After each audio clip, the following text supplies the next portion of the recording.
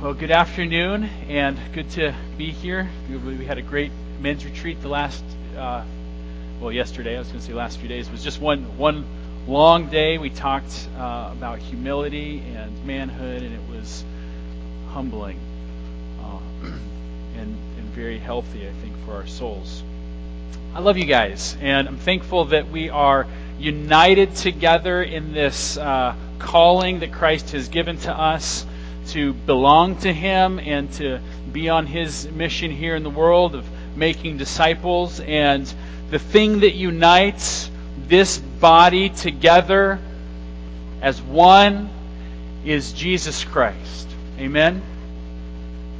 And we have come together through the work of others who have shared with us a simple but profound message, a message that we talked about last week, which is something that we need not just at the beginning of the journey, but we need it week by week, we need it day by day, the message of the gospel. And Paul talks to the Corinthians and he says, I want to remind you of the message that I preached to you, the message that you received, the message upon which you're standing, the message that God is using now to save you, to help you along the journey from here to eternity. And specifically, you might remember the thing that we talked about was Paul's reminder to them of this essential tenet of the gospel, namely the resurrection from the dead. That Christ rose from the dead. He spends most of his time in verses 1 through 11 talking about the resurrection and the appearances of Christ to others after he rose from the dead. This week what we're going to talk about is what if, let's just say, what if there were no resurrection from the dead? Let's just say. Let's imagine that. And in order to do that, let's set the stage. I'm going to read to you. Please join me if you will, if you've got a Bible. 1 Corinthians, we're in chapter 15, and I'm going to just read verse 12 to you to set the stage. Here we go. Now, if Christ is proclaimed as raised from the dead, how can some of you say there is no resurrection of the dead? If the gospel proclaims that Christ was raised from the dead, that's what Paul did last week. He just established, you guys are with me, right? Christ died for our sins. He rose from the dead. Corinthians, you're with me, right? That's what he's doing in verses 1 to 11. If that's the gospel, if it's essential to maintain that in the gospel message there are two tenets, Christ died for sins, Christ rose from the dead, if the resurrection is essential, how can some of you say there is no resurrection from the dead? Why are you preaching this in your church? Here's the teaching, it seems, that's happening in the church in Corinth. Once a human body dies, it cannot resurrect from the dead. In other words, there's no future bodily existence for us. That's, as you go through this passage, you get the sense that the Corinthians are teaching there's no future bodily existence. There is no resurrection from the dead. Now, why would they teach that? Well, you might recall, I'm sure you do at this point, that the Corinthians have a messed up view of spirituality. What does it mean to be a spiritual person? We've seen it over and over again throughout the letter. The Corinthians, like most people in the Greco-Roman world, could not conceive of a material existence in eternity. Greco-Roman way of thinking couldn't process that. They believed in a pronounced dualistic view of reality. On the one hand, you have the non-material spiritual world. This is what's really important. These are the things that are eternal. And on the other hand, you have the material physical world. And in order to experience the real spiritual reality, you need to shed the physical. That's what they believed. It's the fruit of Platonistic thinking, which was worked into their society deeply. Here's what Plato believed. He viewed that the body was the prison for the soul. That's the word that he used. And that death would finally set the soul free. That's what they believed. That's what a lot of us believe, I think. That's a mentality. This strong dualism, The spiritual, non-material is good and pure, and the material is corrupted. So the Corinthians just couldn't fathom what it would mean to have a body after death. It sounds like you're reverting back to something inferior. If in the eternal state you get the corrupted thing back, a physical body. So they're teaching that there is no resurrection from the dead. Now you may remember from chapter 6 what this teaching produced in the church in Corinth. Chapter 6, it turns out that the Corinthians believe God does not care about the body. They think that God is exclusively interested in the invisible personhood of the soul. And therefore, it doesn't matter what you do with your body. So you remember what they're doing? They're having sex with prostitutes. Because it doesn't matter. Because God doesn't care about the body. So some people in the church body, because of this view of spirituality, they indulge in fleshly activity because the body doesn't matter.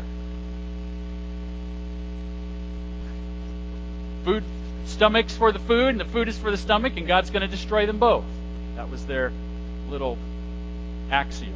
Is that the right word? Axiom? That's what they said. The other thing that happens in chapter 7, same teaching, it produces a very different response. It produces asceticism. Putting off of physical pleasure. Spirituality is a matter of the soul. The physical is corrupt, so we're just not going to do things that feel good. So in chapter 7, Paul says, husbands and wives, you got to start having sex again. Because you're not having sex. Because that's not what spiritual people do. Okay, so a false view of spirituality is producing, on the one hand, asceticism, on the other hand, indulgence. And so Paul says in chapter 6, verse 14, God raised the Lord and will also raise us up by His power. In other words, God cares about the body. You're going to have one for eternity. Remember, God makes the creation, and what's His declaration? It is good. The creation is good. So there will be a resurrection from the dead, and Christ's resurrection is proof of that fact. However, just for argument's sake, let's just say that Jesus did not physically rise from the dead. What would that logically imply? What if the Corinthians' teaching is correct? And Paul wants them to think about this for a few minutes. What if the things that you're teaching about the future are true? Let's just play out that scenario and see what happens. And the rest of what we're going to look at today is based on that scenario. That's where Paul goes in this next paragraph, and then the paragraph starting in verse 29.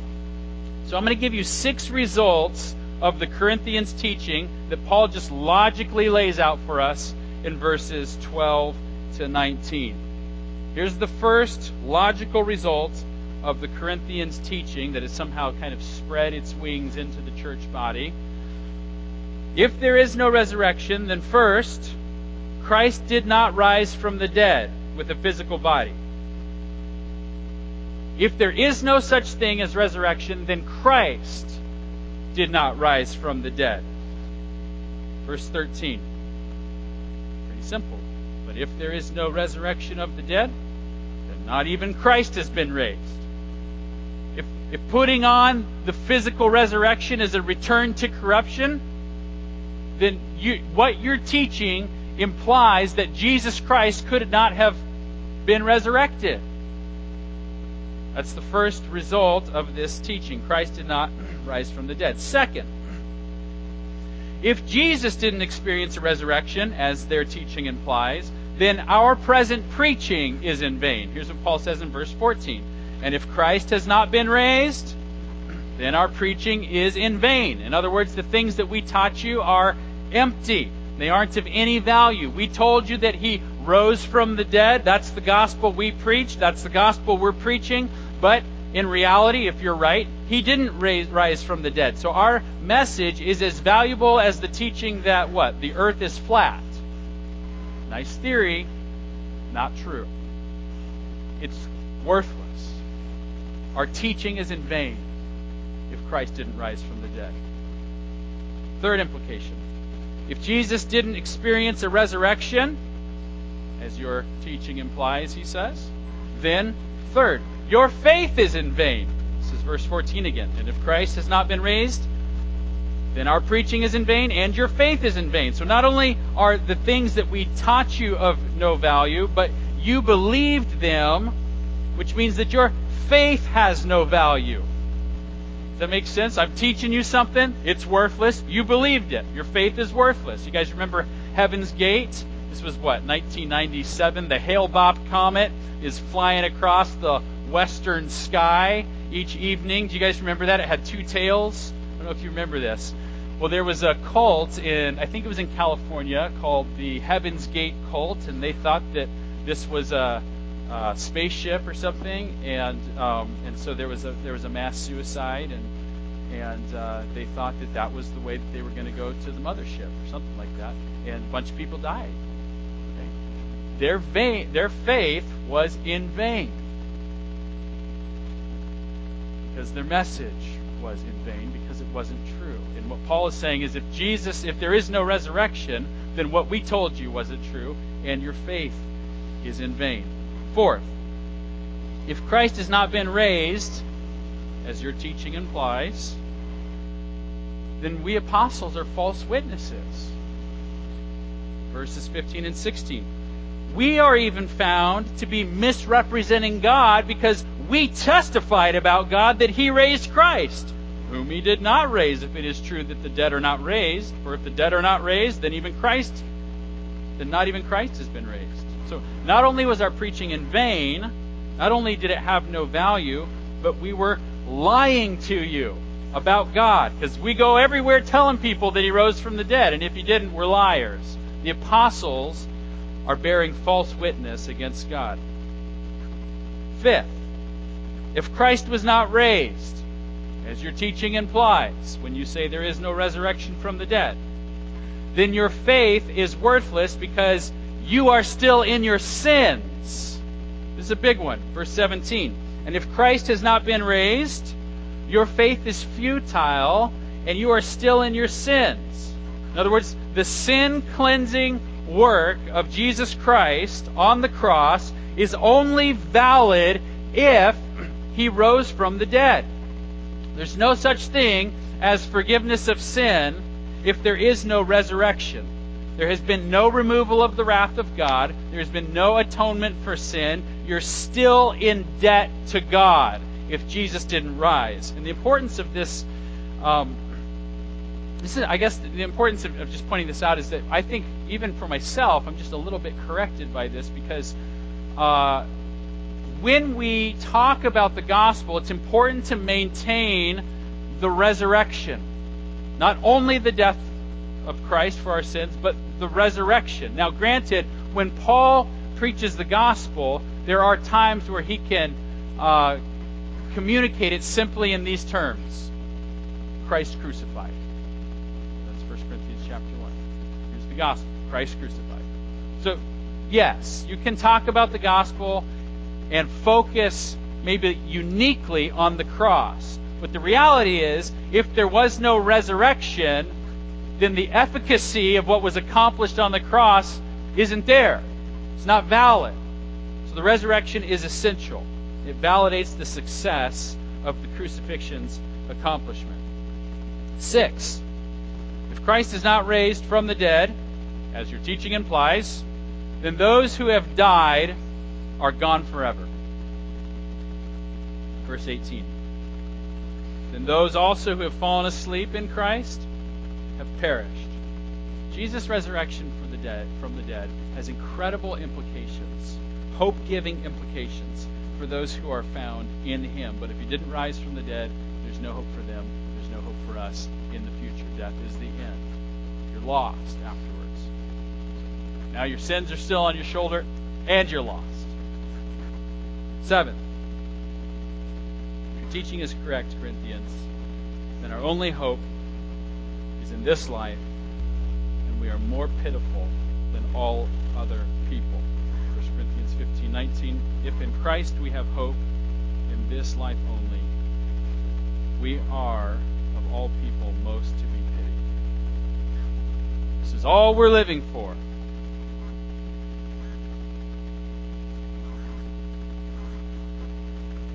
that's the case, then that makes a Christian's life pretty pitiful. Why? I'm going to come back to that in just a second. Why is my life pitiful if there is no resurrection? I'll come back to that in just a second. Before I do, let's just admit that actually this is like a really depressing passage of the Bible. It's all negative, right? Like, I don't have enough of a problem with that already as a human being. This is just a very negative message.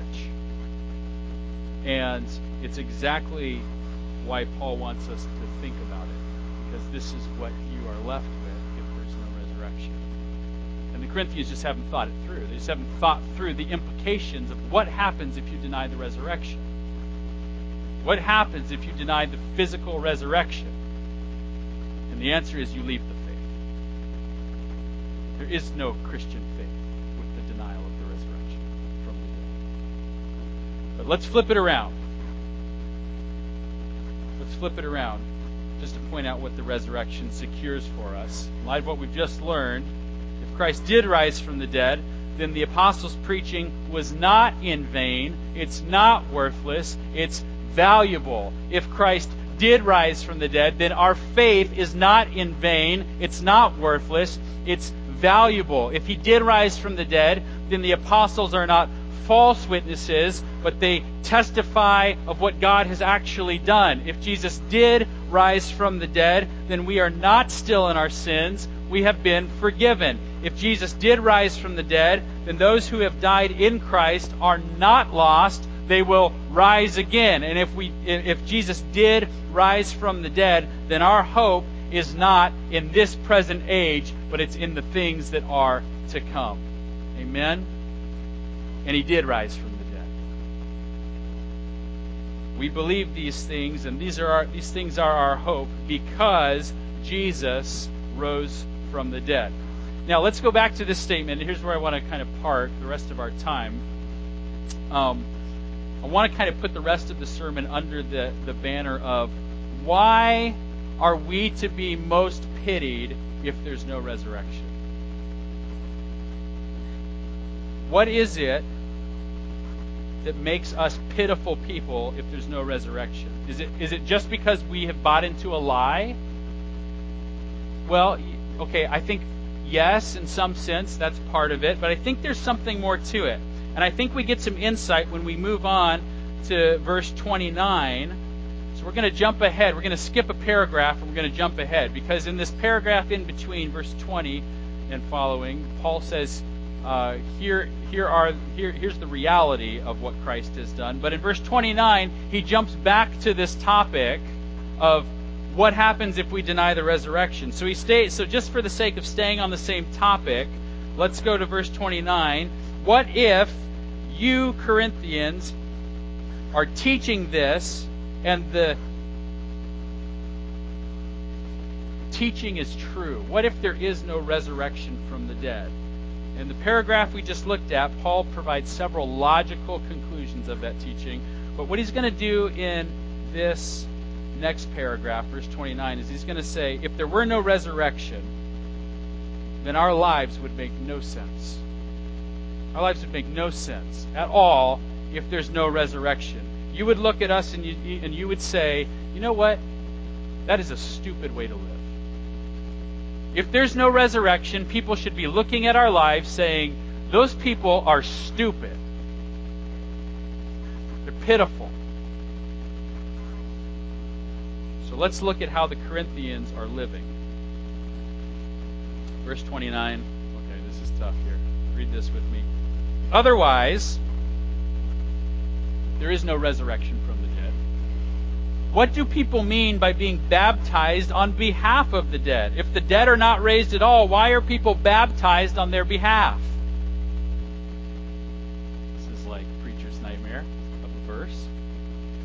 What does that mean? And I'm just going to say right up front, I can tell you how this is supposed to function in the argument, but I have no idea what Paul is saying right here. Which means we can say very little about this for certain. Here's how the argument functions. and I think you'll see this, if there's no resurrection from the dead, then you wouldn't be baptizing on behalf of the dead. Because when you baptize on behalf of the dead, whatever that means, it somehow implies a resurrection from the dead. And that contradicts what you're teaching in your church body. So why would you be doing it if there's no resurrection?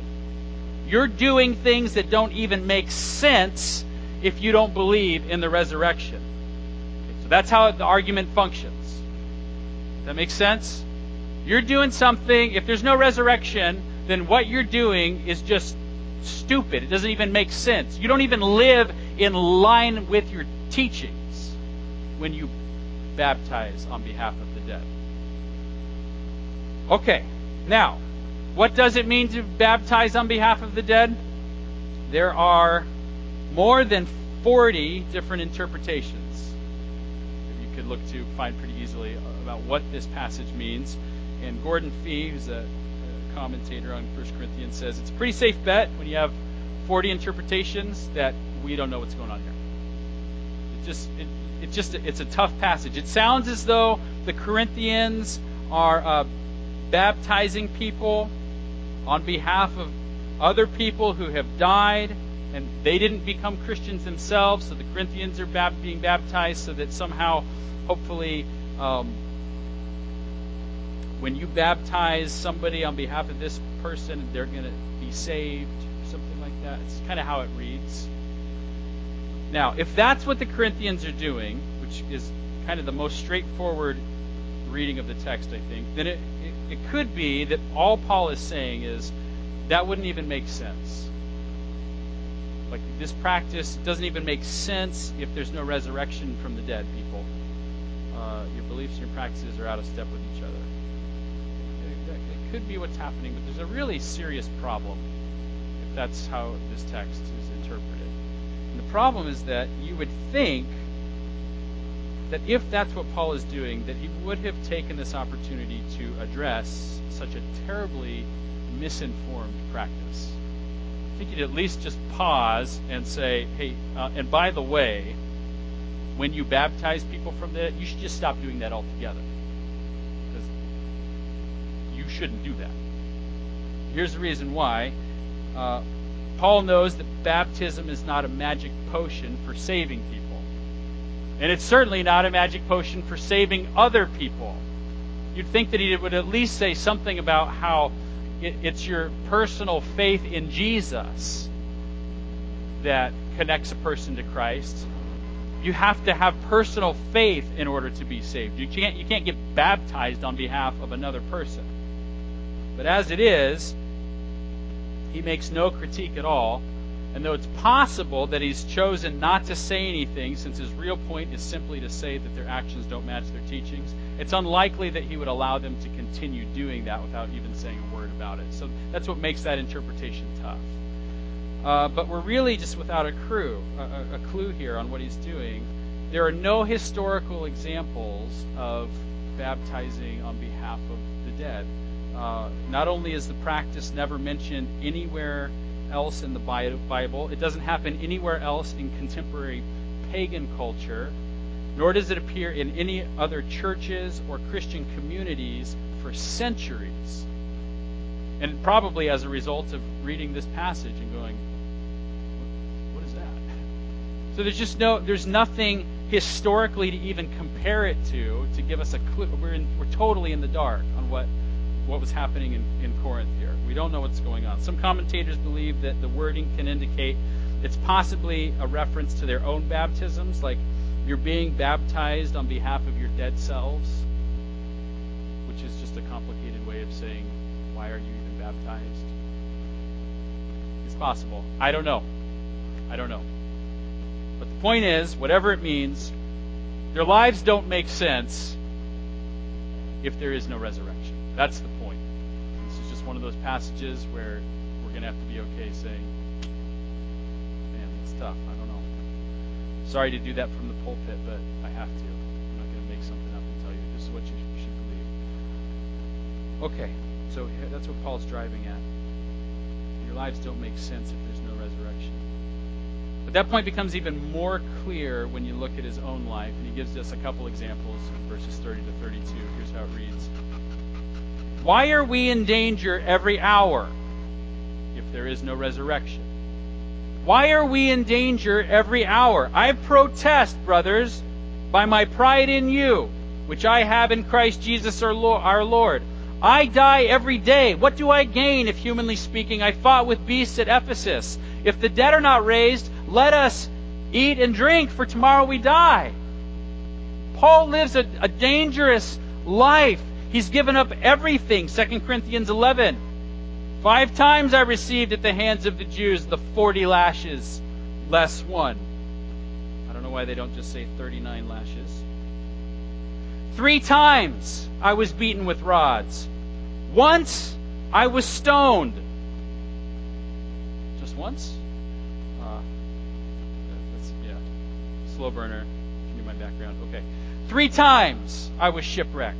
A night and a day I was adrift at sea, on frequent journeys, in dangers from rivers, danger from robbers, danger from my own people, danger from Gentiles, danger in the city, danger in the wilderness, danger at sea, danger from false brothers, in toil and hardship, through many a sleepless night, in hunger and thirst, often without food, in cold and exposure. And apart from other things, there is the daily pressure on me of my anxiety for all the churches.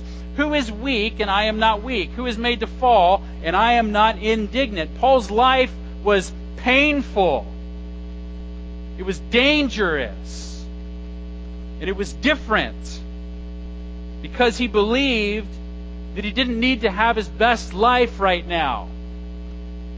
He was willing to live a life that frequently required him to lay his will upon the altar and say to God, you can use my life for your purposes. I lay my will down, Father. I have desires, things that I'd like to do, a lifestyle that I'd like to live, things that I'd like to spend my time doing, a reputation I'd like to have, things that I'd like to provide for those who love. You think I get some strange delight in battling against these people in Ephesus? He's in Ephesus while he's writing this. You think I get some strange delight in confronting doctrine, pouring my life out in opposition to all these people, trying to love? You think I like doing this stuff?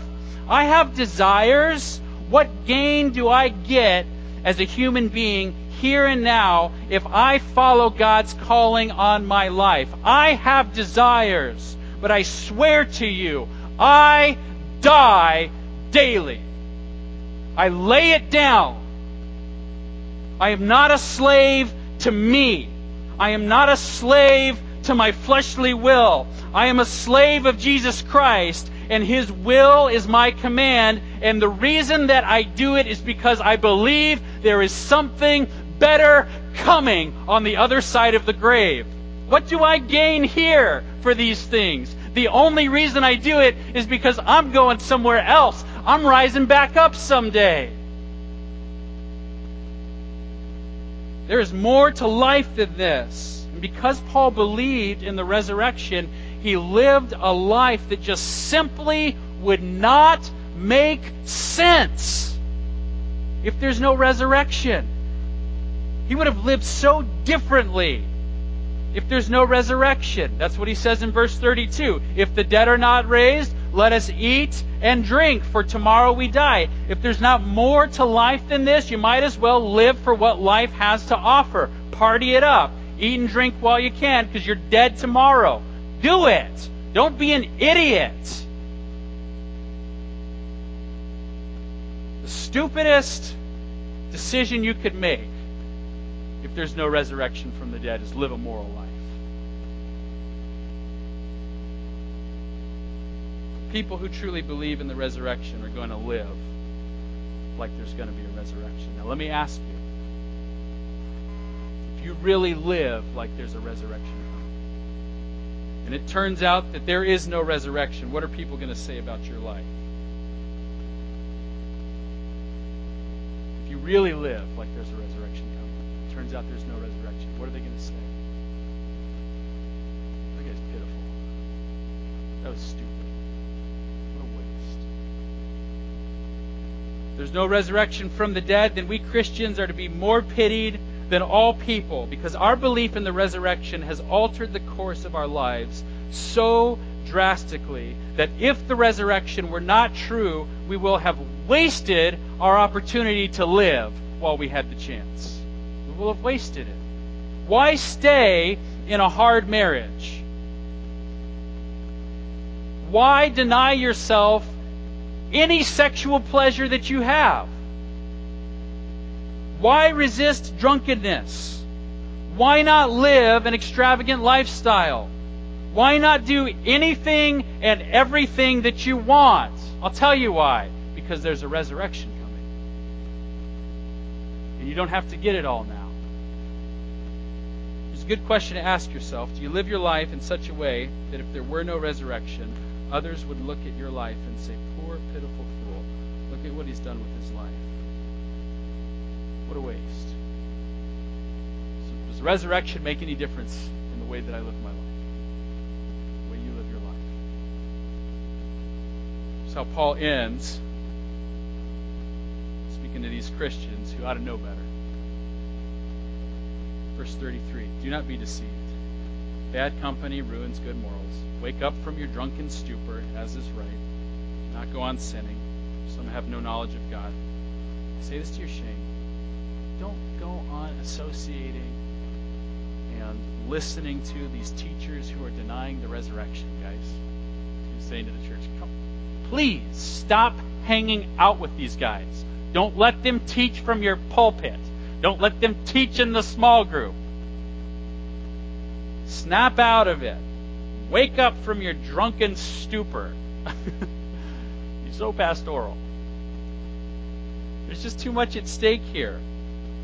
I'm thankful for this. I'm thankful for some extended meditation on the resurrection for my own life. It's good to think about what's at stake. It's good to think about whether or not my life makes sense when people who don't know Jesus, when people who don't know anything about the resurrection, people who don't believe in the resurrection. It's good to ask myself, does my life make sense to them? Because if it does, something might be wrong. They should be saying, you're pitiful. Why would you do that? Why would you live that way? Let me ask you to just close your eyes. Close.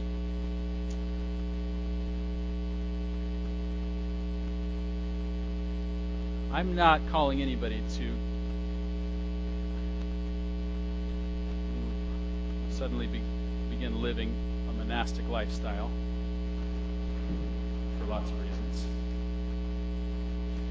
But I think that the Lord wants me to ask myself and wants me to ask us, what's the next step for you? What's the next step for living in light of eternity? What's God bringing to mind? What sin is God exposing right now? Go ahead and invite the worship team up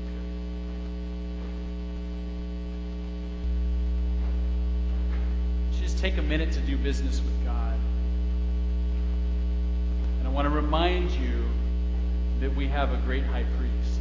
We have an advocate. We have a mediator.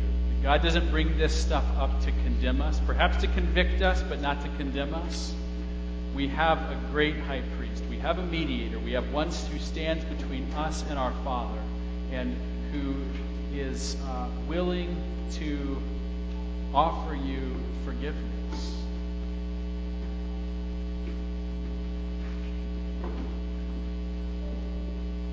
Think about next steps. Don't think, oh man, I'm feeling condemned. I need to change my life.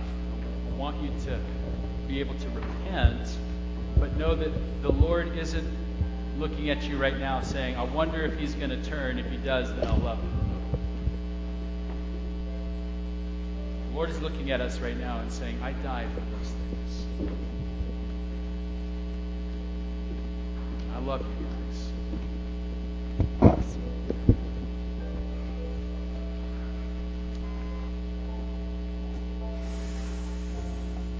Father, we confess that none of us is living in light of eternity like we ought to.